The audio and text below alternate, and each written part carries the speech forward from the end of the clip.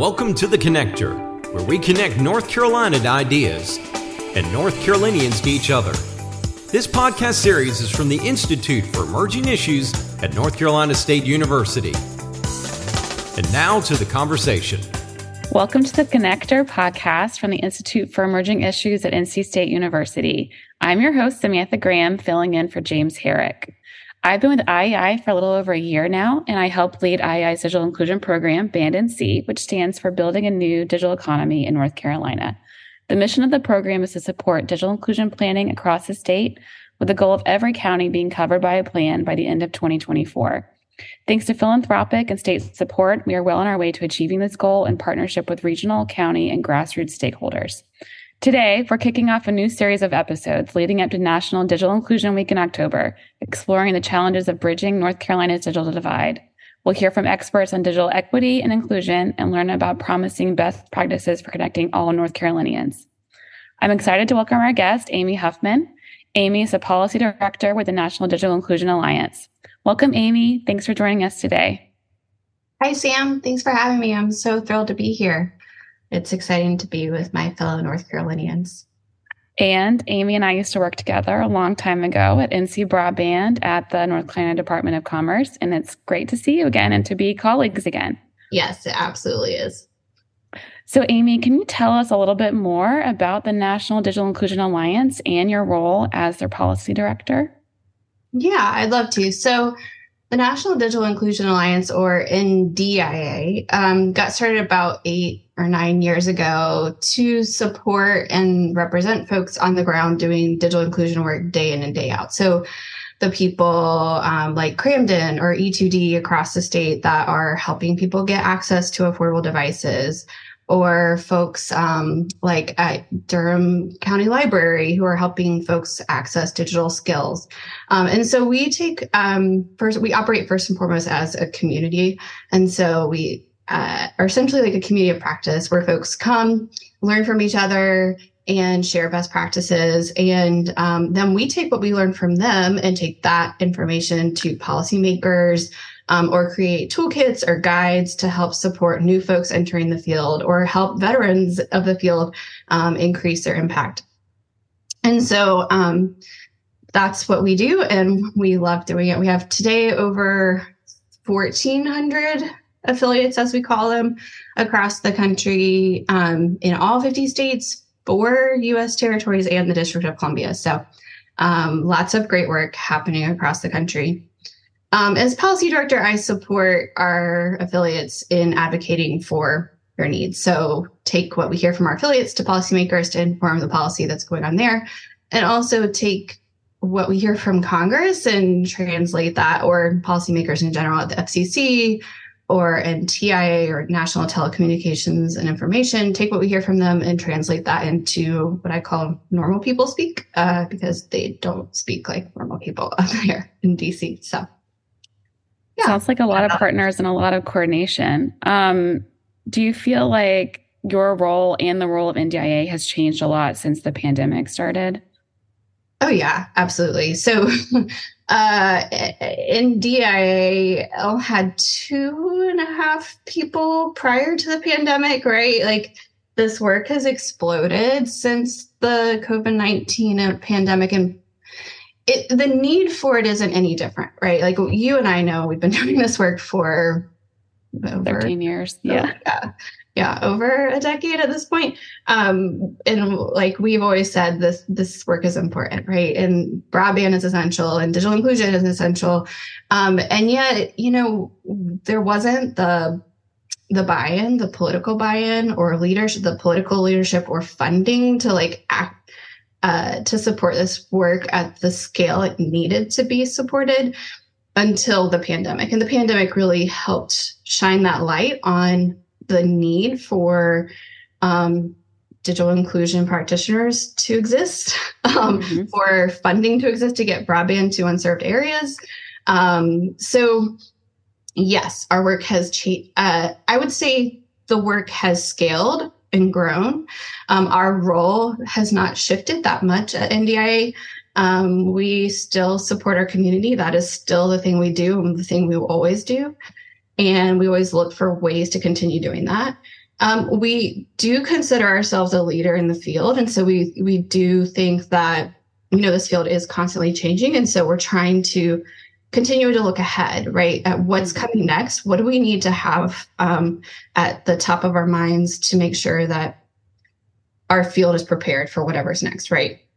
So, for instance, next week, we are gathering as a team for a team retreat, and we're working on strategic plans. So that'll be a big topic of conversation there is what's next? What do we need to care about? What do you need to look forward to to make sure the whole field is prepared? Right. In relation to like the pandemic and your NDIA scaling up, broadband policy has really scaled up over the past couple of years too. So it's been almost 2 years since the infrastructure bill was passed. What have the last 2 years looked like in terms of its implementation? That's a little wild. I vividly remember when it was passed. And the night it passed, we put in so much work to have the Digital Equity Act included and to make sure the Affordable Connectivity Program looks like it does, and then to also make sure that the BEAD program, or Broadband Equity Access and Deployment, actually included equity in it. So we put a ton of work into that. And then I remember when the law passed and it was passed, some friends and I who had been working on it were texting, and I had this moment of, yay, that's great. And then the reality for me was, oh, the work is just now starting. Mm-hmm. There's so much work to be done. So I, in addition to working, supporting our affiliates by representing their needs to policymakers, I also support the states in this work. And states have a big, primarily due to the work that you and I did at the state. And then I also stayed on with the broadband office for several years. And so I have special love for states and their role in this work. And so, so the states have a huge role in the implementation of both the Broadband Equity Access and Deployment Program and the Digital Equity Act. So states essentially are receiving block grants. It's way more complicated than that, and there's lots of formula and lots of controversy over this for both programs. But at its simplest form, they're essentially receiving block grants to get access to unserved areas through the BEAD program and underserved areas and community anchor institutions. And then through Digital Equity Act, their role is to create statewide digital equity plans and then to implement those plans, right? And the good news is that many states already had broadband deployment funding programs. North Carolina had one, right? Mm-hmm. The Great Grant Program. Other states already had that as well. Most states, however, did not have any programs geared towards digital equity. So North Carolina was ahead in that it actually had a person dedicated to digital equity, and now has an office, which is also not the norm. And so we knew that would be an issue, right? That in order to do this work, you need people that are actually doing the work. So the first thing we did is made a bunch of calls to the broadband offices and said, hey, are you thinking about hiring anyone for this position, right? To lead this planning process that's coming? We also supported, so we also supported states by creating a state digital equity cohort where they could talk with each other and learn from each other. So this is a unique moment in time where every state is going and territories are going through this process together. And so in terms of implementation, what I would say has happened is that states have staffed up. Right? Mm-hmm. Most states now have a digital equity manager or multiple people. Some even have offices. That's great. In addition, most states they are all in their planning process for the Digital Equity Act plans. Some are near the end. Some are about halfway through. Some are about a quarter of the way through, but they're all in that process. Most plans will be complete by the end of this year. Some may have extensions that go through first quarter next year, first couple months. So that's where we are. Once the plans are complete, then states will be eligible to receive capacity awards to go implement those plans. And we still have to see the notice of funding opportunity come out of NDIA for that. That'll be sometime first quarter next year. So once states receive those funds, they'll implement the plans, potentially set up grant programs, things of that nature, starting sometime next year, probably midway through next year. That's a pretty quick timeline for a lot of work and a lot of partners. We really appreciate, of course, NDIA's support here in North Carolina, and we're excited to celebrate Digital Inclusion Week in the first week of October. Could you tell us a little bit more about the origins and the goals of this week, as I think the NDIA was the first group to really champion this week? Yeah, actually, it's the brainchild of our executive director, Angela Seifer. It started out as just a day, which I had forgotten about. And she reminded us that yesterday that, it just actually started as a day.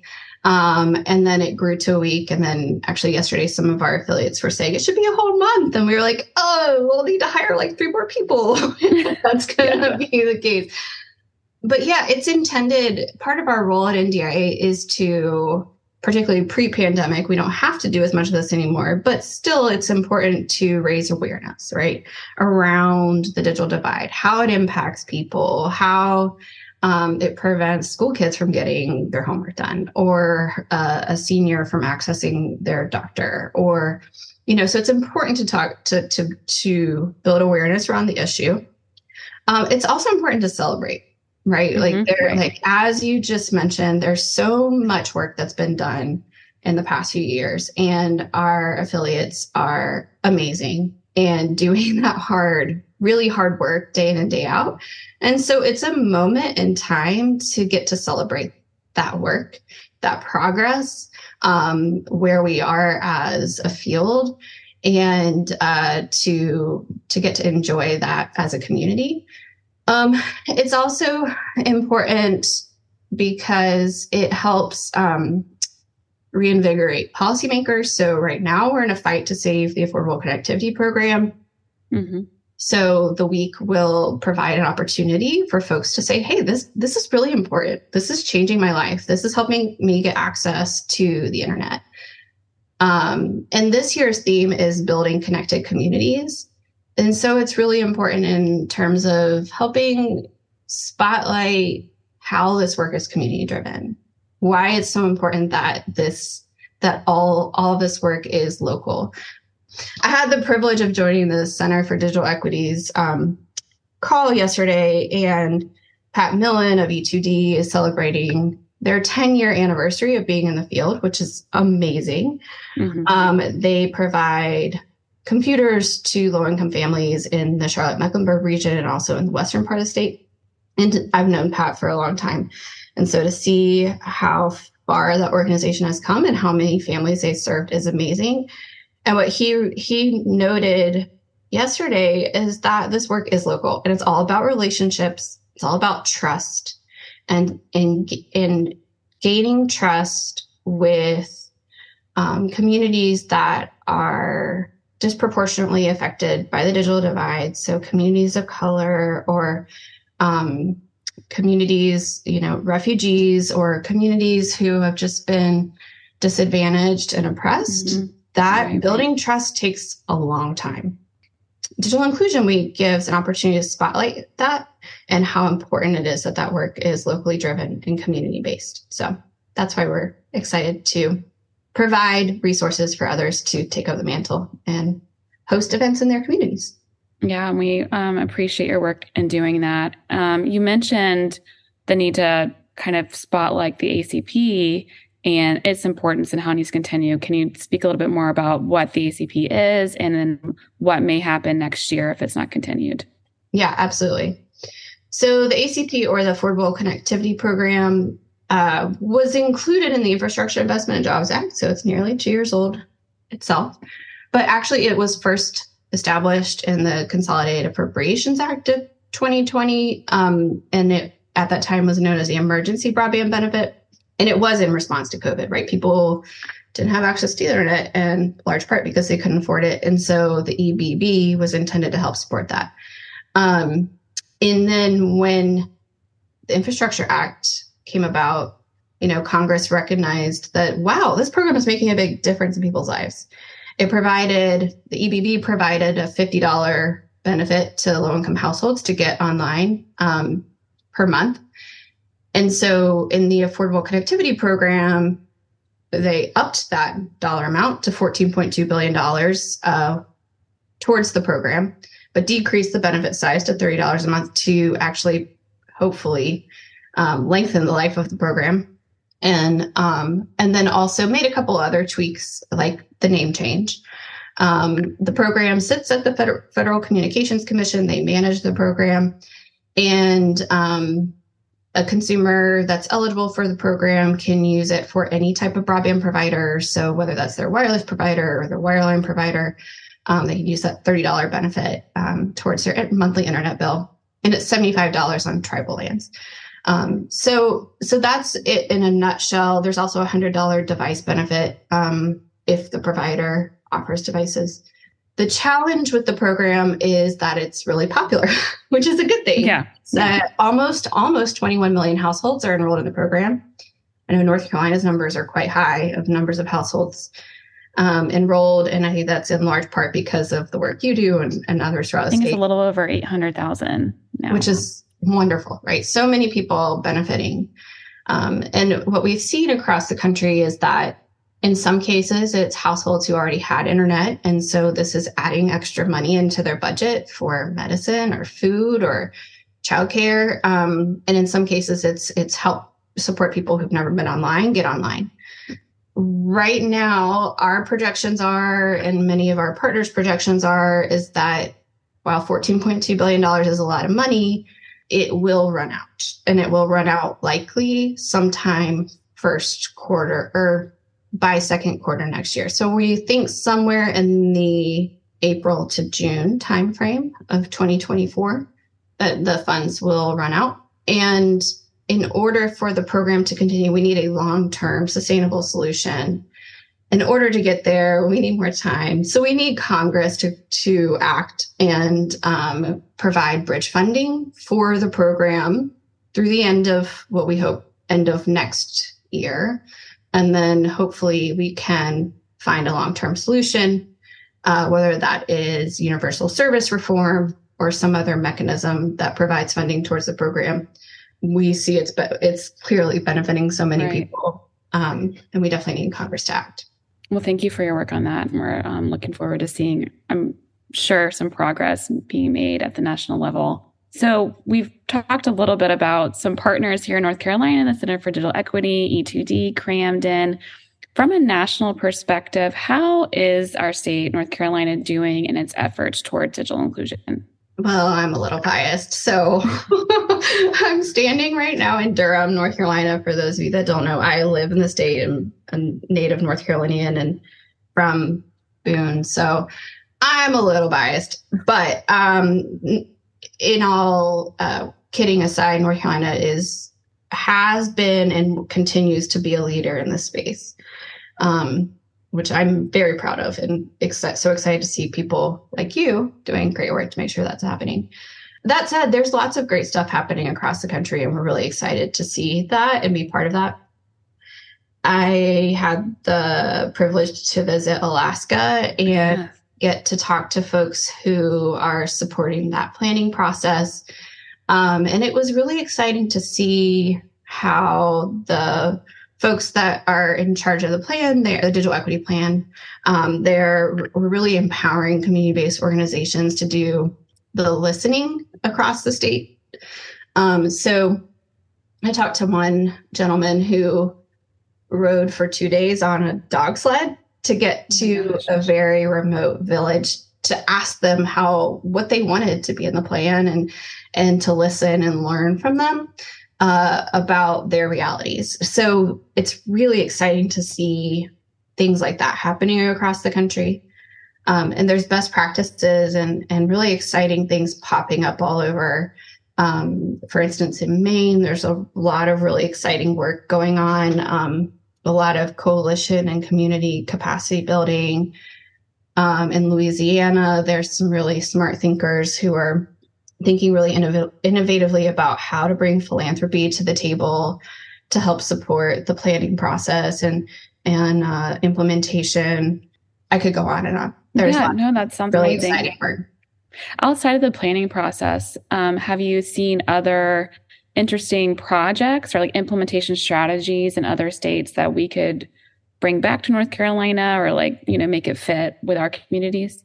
Definitely. I would say, again, thinking back to what we just talked about, how this work is inherently local, that it's actually local communities or small community-based organizations who are the ones that are innovating, not to knock the states, but they're newer to this field, right? Like many of the folks writing these plans were just hired within the last year. So they're mostly new to the field. So the real innovations that they will create, we haven't seen yet. They're still drafting them in their plans, right? Right. So most of the exciting work that we see is actually local. So in Chicago, their coalition is doing some really interesting work. And I will say most of the work that's interesting that we're seeing is coming out of coalitions across the country. And we're seeing an explosion of digital inclusion coalitions. And I know North Carolina has several, but that is where we're seeing a lot of really interesting work happen. And in some states, those coalitions are forming like a coalition of coalitions. In Texas and New York, Alaska, actually now, I think there's some other places as well where those coalitions of coalitions are working together to both inform the planning process, support the planning process, and advocate for their needs, particularly in places where some of the policymakers aren't as receptive, right? Right. I think that's been something very interesting coming out of just the pandemic and all of the funding coming down is that people from other fields are bringing innovative experiences and perspectives, like people from childcare, people from library schools. And it's not just government anymore that's doing this work. Yeah, absolutely. And that's both happening at the local level in the coalitions, and we are absolutely encouraging that. And it's happening at the state level. So we have this state digital equity cohort, and we went around one day and everyone talked about what field they came from, and no one came from the broadband field. Like it was really interesting. People, I'm sure there were a couple people, I shouldn't say no one. But it was really interesting. Like people were coming from healthcare, from philanthropy, from education, from workforce development, from environmental science, and so it was really fascinating. And so, yes, it's becoming it's a great testament to the field. Yeah, it really shows how broad digital inclusion really is across all sectors, and is kind of bringing everyone together right now for a common goal, which I know you've been working towards for, as we mentioned, over a decade, and people in North Carolina have been working for many decades on this goal. And in that vein, what still gives you hope amidst all the challenges that we're still facing in this field, like the ACP potentially ending, and just how much work it truly is? What kind of, gets you up in the morning? That's a good question. Well, the work gets me up in the morning. Well, that and having a kid you have to get up for and take to school. But no, the work, it is so exciting to me because even though, yes, there are people who've been doing this for some time, and we have to thank the people who came before us in North Carolina, like James Smith Patterson and Angie Bailey, and who have done for decades amazing work. It's still a relatively new field, particularly the digital inclusion. So for me, it's so exciting to be part of this movement to create this field, right? And to be part of defining what it looks like. It gives this moment in time gives me a lot of hope. I am eyes wide open that politicians are flaky, and there's always another bright shiny object. It's not always going to be digital inclusion, and yet this moment is wholly unique and has the opportunity to really, while I don't think by the end of this we will close the digital divide, I do think we have the opportunity to change millions of people's lives and to set up systems that can forever be in place to support new digital divide, or support closing or addressing new digital divides as they come. And so it's for that reason that I continue to do this work and am super excited about it. And then the last thing I'll say is just the people in this field are amazing and so lovely to work with and so generous and so willing to share expertise. And it is really a community effort. Funding, I have high hopes that funding won't change that, right? Sometimes you see clause come out when there's money involved, but I don't think that's the case with the digital inclusion field, and particularly our affiliates. People really support each other and care about each other because a rising tide lifts all boats in this field, right? And so it only makes sense to share knowledge and best practices with each other. And so that's the other reason why I love this field and stay in it. Well, thank you so much. It really is a collaborative effort across the country and especially here in North Carolina. I'd like to thank our guest, Amy Huffman, Policy Director with the National Digital Inclusion Alliance. Thank you so much for being here today. For more information on Band NC and efforts to close the digital divide in North Carolina, visit emergingissues.org. Until next time, let us all stay connected. This has been a presentation from the Institute for Emerging Issues at North Carolina State University. To learn more, please visit us at emergingissues.org.